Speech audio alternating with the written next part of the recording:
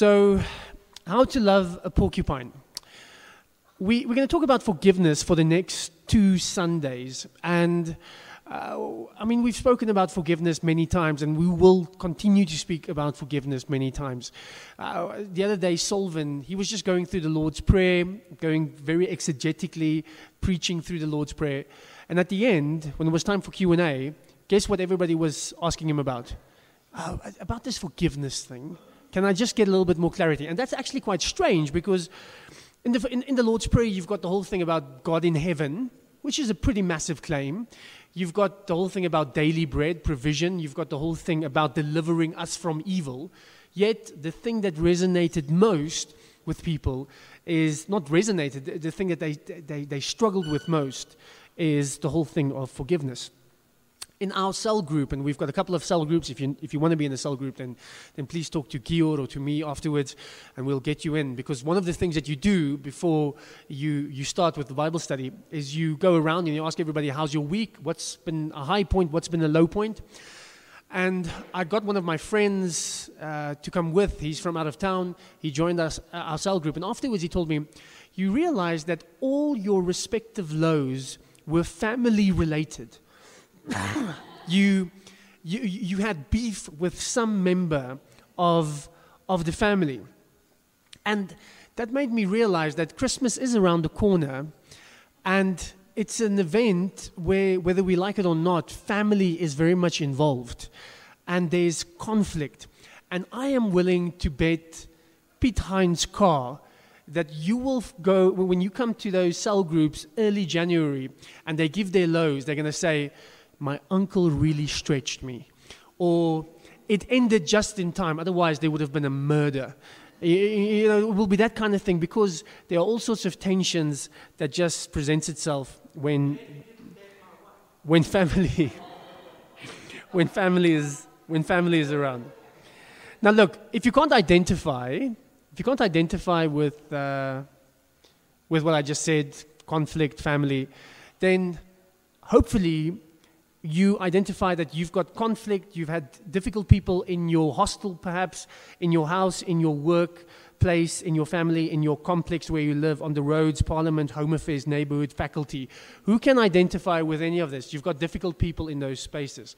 If you didn't put up your hand, please leave. We focus on sinners here, and you obviously don't need our help. Now, Christians have always said, forgive. Forgive. That's what one needs to do. One must forgive indiscriminately. And we almost take that for granted. But what's interesting is that forgiveness wasn't always the norm. In the ancient world, in the Greco-Roman world, which is the world in which Christianity first began to really take hold, forgiveness was really not anything like what we understand it today. So let me just do a little thought experiment. If there's an old lady in the 1st century in, let's say, Athens, and she's walking there with her handbag, and somebody asks you, will you steal it? Then an ancient good old Greek would say, no, I won't steal it because it's bad for my honor. I'll lose honor in my own eyes. It won't be an honorable thing to do. Other people will also see me as problematic, and I will lose honor. If you ask a Christian today why it's a bad idea to steal the old lady's handbag, they will say, because it's not an act of love. It will hurt her in the process. So she will be hurt through this crime. It's the same result, but can you see the difference in motivation? In the ancient world, it is about the honor, it is about me, it is about, I'm not going to do that because it's going to be bad for my honor. But I think as soon as Christianity started to define how we engage morally, instead of just putting it in the space of honor-shame culture, it said, no, one must act from a place of love. You have to will the good of the other, and that's not willing the good of the other. Now here's something that I find interesting. You had words like forgiveness in the ancient world, but they didn't talk about forgiveness in the sense of, in the same sense that we mean it today. When Aristotle or some of these other philosophers spoke about forgiveness, they more referred to I'll excuse you, I'll pardon you. And the reason why they said you must pardon people, you must excuse people, was because it is good for your honor to not really relate to these little things that's beneath you. Does that make sense? So it's not the same as forgiveness. It's got nothing to do with an attempt to try and get reconciliation again. It was more a thing of, for your honor to be preserved, you need to deal with these people and these acts with contempt. Does that make sense? Now, the fact of the matter is that Christianity came and they said, no. When you forgive, it is a gift to the other people, to the other person. It is an opportunity to be reconciled, to embrace, to be united. And for a very long time, this was the norm. And there's this philosopher, she's a secular Jewish philosopher called Hannah Arendt. And she's a very interesting thinker. Louise, who's here, she's a big fan. And she said, the discoverer of the role of forgiveness in human affairs was Jesus of Nazareth. When he spoke about forgiveness, there was nothing like it before. And we as secular people should embrace that. And for a long time, secular people embraced this whole ethic of forgiveness. And we've been running on those fumes for a long time now, and it is fast running out. And I've realized that there's been this shift in terms of forgiveness. When I counseled friends of mine who are going through something really difficult, where their family wronged them in the most horrible imaginable way, and I said, look, we need to condemn what happened. There must be a path of restoration. We need to have boundaries, yes, but ultimately, this must end in reconciliation. You must hope that this person is willing to embrace, willing to work through their own issues, and then you guys come together and there's embrace. And they told me that it was completely at odds with what they heard from their psychologist, because they had to go get therapy. The psychologist said, no, this is not what you need right now. You don't need that kind of toxic people in your life. And it's family members who did it, very close family, as a matter of fact. And they said, this is not what you need in your life right now.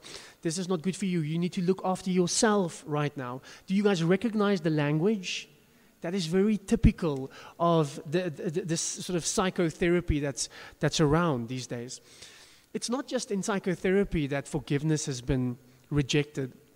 For a very long time, people like Desmond Tutu and Nelson Mandela were hailed across the globe for just radical forgiveness. And the fact that this country is a little bit of a miracle in the sense that it's the first time that power was transitioned and you didn't have war, you didn't have revenge.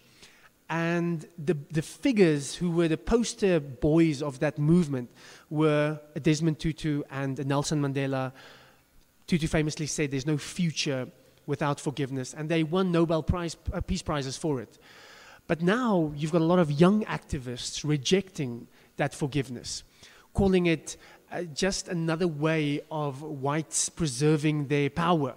It's just another way of preserving whiteness, protecting whiteness.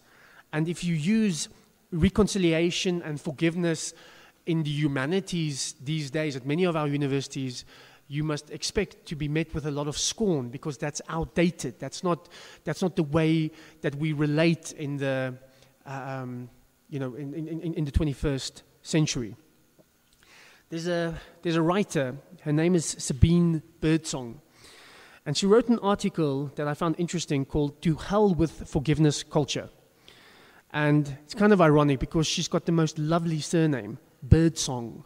And then she writes the article, "To Hell with Forgiveness Culture." And in it, she says that she blames this obsession with forgiveness.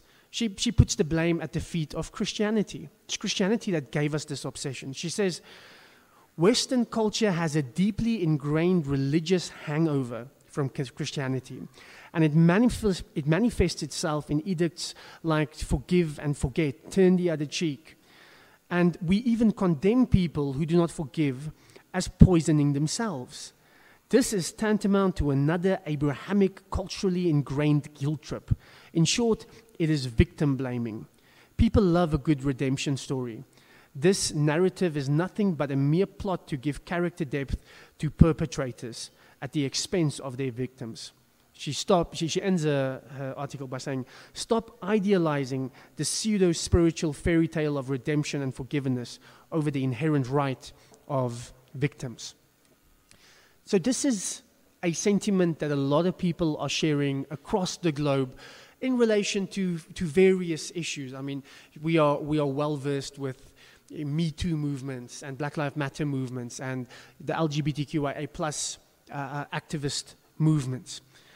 And one can imagine that in a culture where forgiveness, people are very suspicious about forgiveness, one can see that it becomes difficult to forgive.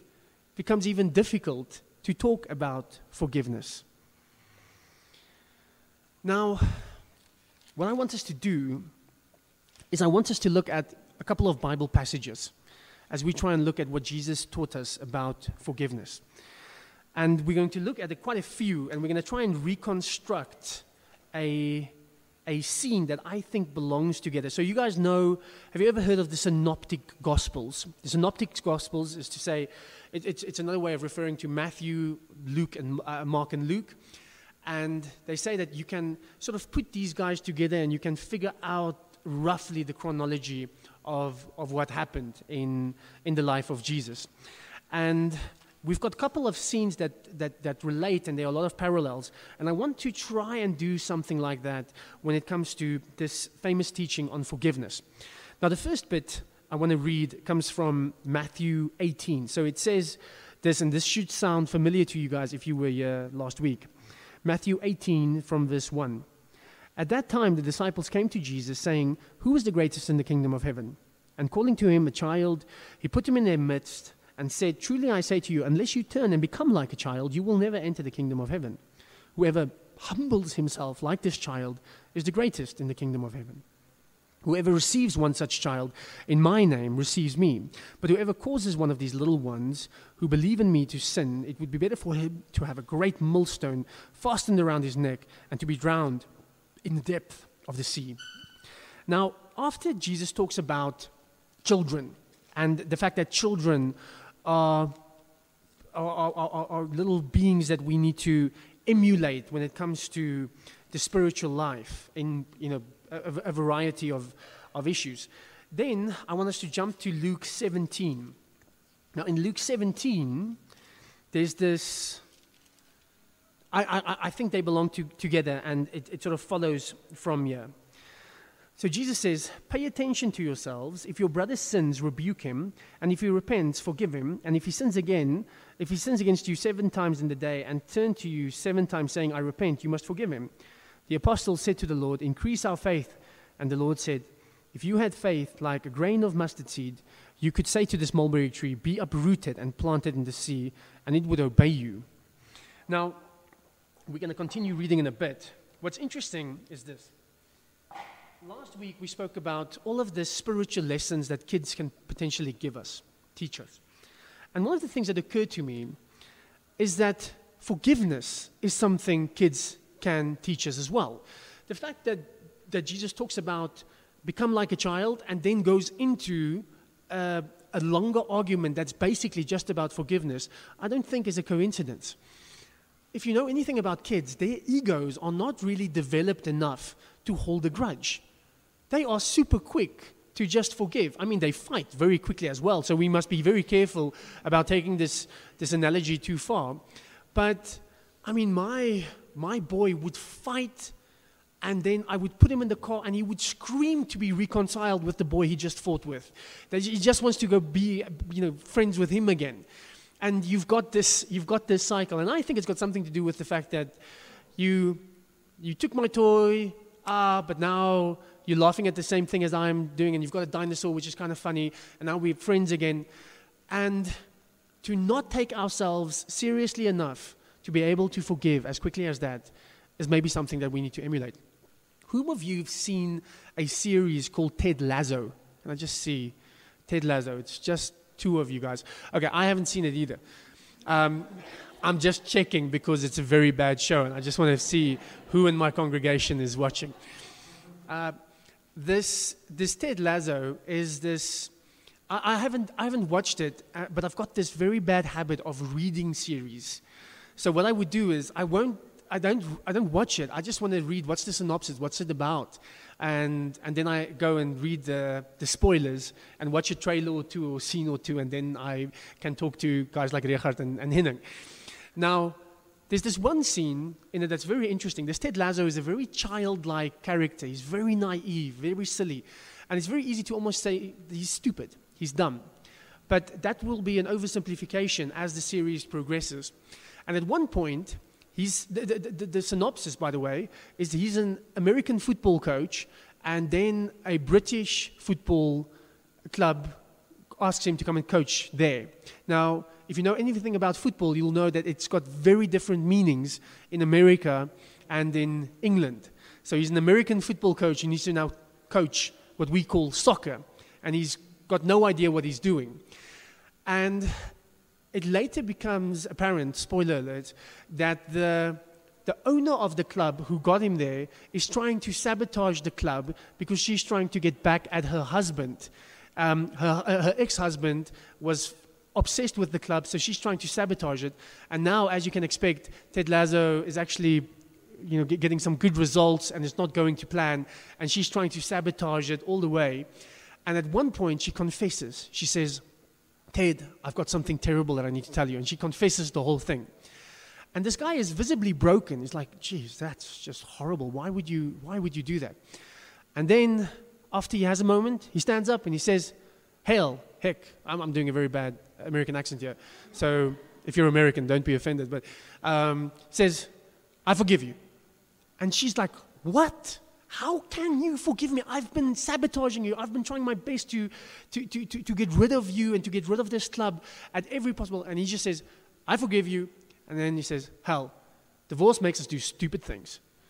And then he puts his hand out, says, we're fine. And then she just embraces him. Like, I'm not going to just shake your hand. I can't believe that you're extending this forgiveness. And I think it's got something to do with the fact that this guy, who's very naive, is also very childlike. And it's very easy for him to forgive. It's like, oh man, that was really messed up. Oh, hell, I forgive you. Let's move on. And that's perhaps something that we need to emulate in the spiritual life. The second part that we read, so we first read that little bit about kids, and then we went over to Jesus saying, if you need to forgive, you need to forgive and forgive and forgive and forgive. And the disciples are not very excited about that, and they say, Lord, give us faith. Now, here's what's interesting. The disciples never say, when Jesus says, please heal that person, they never say, Lord, give us faith. But when Jesus says, forgive that person, they say, Lord, give us faith. So it's easier to heal someone, if you're walking around Jesus, than to forgive someone. It's hard work. So I find this exclamation, this cry so funny, but also so true, because forgiveness is really, really hard. And maybe the disciples are not at a bad spot when they say, just give us faith. Now, there's something else that's interesting. I'm not sure if you guys picked it up, but you've got that famous line, which is this line about having amazing faith, which is, if you have faith like a mustard seed, you will be able to toss this mulberry tree into the sea. And in the Lucan context, that is related to forgiveness. So we often think, I'm not sure if you guys were as stupid as I, but I tried to practice my faith when I was a little boy by going in the backyard, and we had a little hill, and I actually tried to toss that hill into the sea multiple times, and it worked twice. No, but the point is that it's this desire we think it's this very triumphalist faith, and if you just have faith, then you will just proclaim it over this person and they will live. But in the Lucan context, it is in reference to forgiveness, and the fact that that is really, really, really difficult to do. Now, I want to continue to reconstruct this passage that we are looking at, because Jesus just said, be like a child. Then he says, you need to forgive over and over again. The disciples say, this is too difficult, give us faith. And then Peter is trying to get some clarity out of the situation. He's a leader, so he's going to just make sure that they figure out what's going on. So he starts off by saying, then Peter came up to him and said, this is Matthew 18 from verse 21. Then Peter came up to him and said, Lord, how often will my brother sin against me and I forgive him? As many as 7 times? Now, what's going on here? Peter's trying to get clarity. There was a Jewish rule that said, you need to forgive 3 times. So Peter sees Jesus and he says, this guy is pretty serious about forgiveness. I'm going to more than double it. I'm going to use 7 because 7 is also a complete number. So this is really going to impress Jesus. So he says, must I forgive as many as 7 times? And Jesus says, I do not say to you 7 times, but 70 times 7. Now, friends, there are some of you who are engineers. That does not mean 490. Okay, it means again and again and again and again. Then Jesus told them this story. The kingdom of heaven may be compared to a king who wished to settle accounts with his servants. When he began to settle, one was brought to him who owed him 10,000 talents. Now, friends, 10,000 talents, we don't recognize that. That sounds very strange. That was the equivalent of 60 million denarii. A denarii was a day's wage in those days. So it's basically saying the servant owed the king $1 gazillion. No, right? So he's just making up a stupid sum when he says 10,000 talents. And since he could not pay, his master ordered him to be sold with his wife and children and all that he had, and payment to be made. So the servant fell on his knees, imploring him, have patience with me, I will pay you everything. Again, if you're in the first century listening to the story, it's like, you're not going to pay any of that. I mean, whole countries didn't pay that much tax to Rome. So this can't even be compared to a gross domestic product. And out of pity for him, the master of that servant released him and forgave him his debt. But when the same servant went out, he found one of his fellow servants who owed him 100 denarii. So that would be sort of 3 months minimum wage. And seizing him, he began to choke him, saying, pay what you owe me. So his fellow servant fell down and pleaded with him, have patience with me, I will pay. He refused and went and put him in prison until he should pay the debt. When his fellow servants saw what had taken place, they were greatly distressed, and they went and reported to their master all that had taken place. Then his master summoned him and said to him, you wicked servant, I forgave you all your debt because you pleaded with me. And should you not have had mercy on your fellow servants, as I had mercy on you? And in anger his master delivered him to the jailers until he should pay all his debt.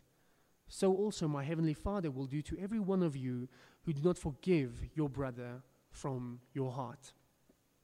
This very famous parable of the unforgiving servant. So Jesus is telling this story, and hopefully by now you guys can see that the main point is that this first offense, the initial debt, is completely unpayable. There is no way that you can do anything about it. And then it is trying to say that this is how Christian forgiveness differs from secular forgiveness. Christian forgiveness has a vertical dimension, where secular forgiveness only has a horizontal dimension.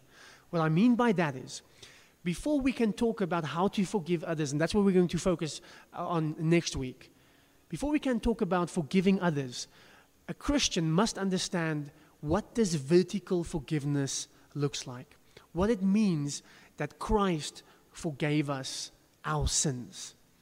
Because if you really understand just something of that, it's going to make these horizontal interactions so much easier. There's one last passage that I want us to read just to try and complete this scene, because in my imagination, what happened next is Jesus, they said, it's too much, we can't do this. And then Jesus told them the parable of the unforgiving servant. And then he says this. This is in Luke 17. The title is Unworthy Servants. It's verse 7. It's very quick. He just says, Will any one of you who has a servant plowing or keeping sheep say to him, when he has come in from the field, come at once and recline at the table? Oh dear. Will he not rather say to him, perhaps prepare supper for me and dress properly and serve me while I eat and drink, and afterwards you will eat and drink? Does he thank the servant because he did what was commanded? So you also, when you have done all that you were commanded, say, we are unworthy servants, we have only done what was our duty. That little parable, I just want to explain it to you. I've never realized it. But it's basically just saying, oh, by the way, this thing that is so difficult, forgiveness, that is sort of the baseline of the kingdom of God. That is sort of the minimum requirements of what I expect of you. You must decide if you want to follow me or not. If you follow me, you need to forgive. So he talks about forgiveness. The disciples say, it's too difficult. He gives them a parable, and then he gives them another parable, saying, don't think you're even special if you are able to do this. This is what I expect of you. Do you guys understand? Jesus is just making it even harsher on us. This is you haven't reached a spiritual level when you are able to forgive. Jesus says, this is the basics of what I require. Now, friends, when we talk about this, the importance of this vertical forgiveness, that is something that many people reject. A lot of secular people will say that there's nothing that I need to repent of, there's nothing that needs to be forgiven. We are now free of the superstitious religious guilt. Morality, in any case, is relative, and we can live guilt-free. So this whole thing about vertical forgiveness is nonsense. You know what's interesting? Do yourself a favor. Don't do it now because you're supposed to listen. But when you go home, just Google books on guilt and shame. And you're going to find a lot of books on guilt and shame. A lot of secular books on guilt and shame. Maybe some of you ran into Brené Brown a couple of years ago. She was very hot in sort of the intellectual sense of the word, where people were responding quite well to her teaching, and she was talking about vulnerability and guilt and shame, etc. So it became very fashionable. If you go into exclusive books, have a look. You will find a lot on this loving yourself. Don't be so hard on yourself. Don't feel so guilty. Don't constantly feel ashamed, etc., etc. Now, as Christians, we say that guilt that you're feeling is just a nagging sense that even though you've gotten rid of God, you know there's something wrong with you. You know there's something wrong. You know that you're not living up to your own expectation or other people's expectations or some sort of imaginary expectation. There is this deep fear in everyone that if you can see the real me, then you are going to reject me. If you see me naked, if you see me without all of my fig leaves trying to create an image that I project, if you see me without those things, you will reject me. So what do? We cover ourselves. We cover ourselves with maybe trying to read a lot of books so that you sound interesting when you talk to people. Or, maybe your career hasn't gone the way that you planned, but at least you're a good parent, you're a good mother, you're a good father. Or, you know what, I'm not looking great, but I look better than my high school sweetheart's wife or husband. I saw it on Facebook and it's not pretty, at least I'm hardworking or whatever the case may be. We prop ourselves up with all of these things. Why? Because we know that there's something wrong. Maybe you guys are not convinced. Let me tell you that I've developed a device that will play all of your thoughts of the last 72 hours on this projector so that we can just see what you thought about in the last 72 hours. Who would be okay with that? All right? Good. I can't really see if anybody's putting up their hands. But what you will see are thoughts of resentment. You'll see thoughts of road rage, superficiality, just thinking about really stupid stuff. You will see thoughts of lust, of jealousy, of discontent, of judgment. And you know what? you will see very little prayer thoughts on that screen. Am I right? We are trying, we know that there is something fundamentally wrong with us, and we've got this deep desire to be declared innocent, to be declared good. There's this wonderful book that I'm reading at the moment of Tim Keller, and he's exploring this need of ours to feel good, to be declared innocent. And he seems to suggest that a lot of what one is seeing in the identity politics space sort of amounts to this, in the sense that people are feeling this intense shame, and then there's this very virtue signalist approach where you're constantly trying to tell people, look, I'm good, I'm not a homophobe, I'm not a racist, I'm not a sexist. And that is reflected in your tweets, in all of your social media accounts. And we desperately want somebody to just say, you're okay, you're good, you're an ally, or you're woke, or whatever these things might be. And I'm not trying to say it to be completely dismissive of those causes, but it has become very interesting from a sociological perspective. And one of the reasons I think it's become interesting like that is because there's this deep shame that you see in society, and there's this deep desire to get somebody to declare us innocent, to say that we are justified, to say that we are okay. Keller says it is a secular version of Philippians 2:12. It's people working out their salvation in fear and trembling. Does that make sense? It's really working out their salvation in fear and trembling, and you are very scared, and you're walking on eggshells, and you're desperately trying to be a good person, and you desperately want other people to recognize that, and you realize that there's shame, and there are a lot of things wrong with you, and you want other people to say, you're not like that. And a lot of what's happening in the world today is people are constantly telling everyone on, again, social media, who the bad guys are, because at least then I don't feel as naked in that space. At least then I feel okay, because I'm pointing the finger somewhere else. I think people, friends, are doing this, working out their salvation in fear and trembling in all sorts of spaces, whether it's family, whether it's religion, whether it is trying to get more degrees, whether it is work, whatever it might be. This is the human condition. Now, back to the whole issue of forgiveness. We will not be able to forgive horizontally. We will not be able to forgive each other sustainably if we do not understand vertical forgiveness. That is what we need to understand. I recently had a family fight, and it's very silly. It's like I'm not even going to tell you the family fight, because then you're going to say, come on, there are people with real problems.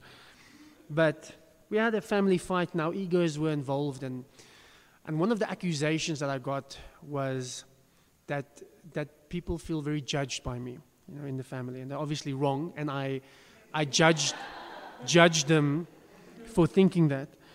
But we've got this Christmas coming up, and I've been really excited about, just being that whole festive season, just keeping my mouth shut, because then I can't judge, and I will ruin the atmosphere for everyone as well.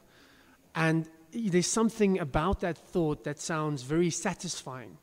And the more I think about it, I'm thinking, geez, it sounds horrible. It's going to be the worst Christmas ever if I'm just going to have this protest by not speaking at all. And it reminded me of this parable, the parable of the unforgiving servant. Where does he end up? Where does the unforgiving servant end up? In jail. And my stupid plan for December is a jail of my own making, isn't it? I'm locking the keys in I'm locking the door from the inside. Okay, I'll show you guys. I'm holding on to this little bit of resentment. You guys have your ideas about me, so I'm going to show you. That's what happens with an unforgiving heart. you end up in a jail of your own making. When we read this parable of the unforgiving servant, we need to read it the same way that Nathan caught David in the book of Samuel. So Nathan goes to David. David has just cheated on his cheated on his wives, and he's an adulterer. He's a murderer, and he is confronted with a parable. Nathan says, "There's this young little person. He's got a lamb, and that's the only thing he has." And it's a very emotive parable. And eventually David gets very angry and he says, well, I know what we must do with that person. We need to throw him in jail and he must pay every last cent. It sounds very similar to the parable of the unforgiving servant, as a matter of fact. And then Nathan just says these words, "You're the man." And he's not saying it in the cool sense of "you're the man." He's saying, "You're the man that I'm talking about in this parable." When I read the story of the unforgiving servant, as I'm plotting revenge for Christmas, you know what line I heard in the back of my head? You're the man. You're the person. This parable is about us. When we are not able to forgive our family, our friends on a horizontal level, it means that we haven't really figured out, contemplated, meditated on what it means to be forgiven by Jesus. That forgiveness came at a massive cost. And the symbol for the cost at which that forgiveness came is the cross. I recently, when we were doing a tour, I can't remember where, there's this young teacher, I think she's originally from Uruguay, and she teaches at the KZN school, a very talented young teacher, and I enjoy talking to her. She's an agnostic. And she told me that she really struggles with this whole idea that Jesus had to die on the cross to forgive us. Why couldn't God just forgive us? Why was it necessary for Jesus to die on the cross? It just seems so barbaric. And borrowing this from I don't know where, I just said, because forgiveness always costs something. When you forgive someone, it costs something. You are burying justice, so to speak. You are absorbing the cost when you forgive someone. You are saying this thing that happened, I'm not going to count it against you. I'm going to absorb it, and I'm not going to hold it against you. I am going to treat you as you need to be treated, not how you deserve to be treated. Does that make sense? That's what forgiveness is. And it comes at tremendous cost for the forgiver. So when God forgives us on this vertical dimension, nothing short of the cross will do. It cost him everything. And unless we see a king absorbing our 10,000 talents, our debt of a gazillion sins, and that same king declaring us righteous, that same king saying, I remember your sin no more, unless that is ingrained in our hearts, we won't be able to sustainably forgive each other. Let's pray. Lord Jesus, forgiveness is probably one of the most difficult things that we can do in the Christian life. And it's almost at times inconvenient to be your follower when you require us to forgive indiscriminately, continuously. Lord Jesus, there's no way that we can do this from our own strength. But we do have a chance when we allow ourselves to be filled with your word, filled with your spirit, and to act from that place. Lord, we live in a very graceless culture at the moment, where Forgiveness is not a very popular term. Lord, we pray that in this little community we will be agents of forgiveness. That when people see us and say, why aren't you guys like the rest of the world, that it will point to you, that it will point to the fact that we've been forgiven by you, and who are we to hold forgiveness back from someone else. Lord, it's easy to say theoretically, as we did tonight, but it's much harder in practice. And it is our prayer that something of tonight will just sink into our heart and into our bones, and that we will be able to practice it. That we will be able to not walk around in our own imprisonment, but that we will be able to forgive and reconcile. Thank you, Lord, that you did that with us. On the cross, you forgave us, and you count our sins against us no more, and you brought us back in, and we are reconciled to you. Thank you for that, Lord Jesus. Amen.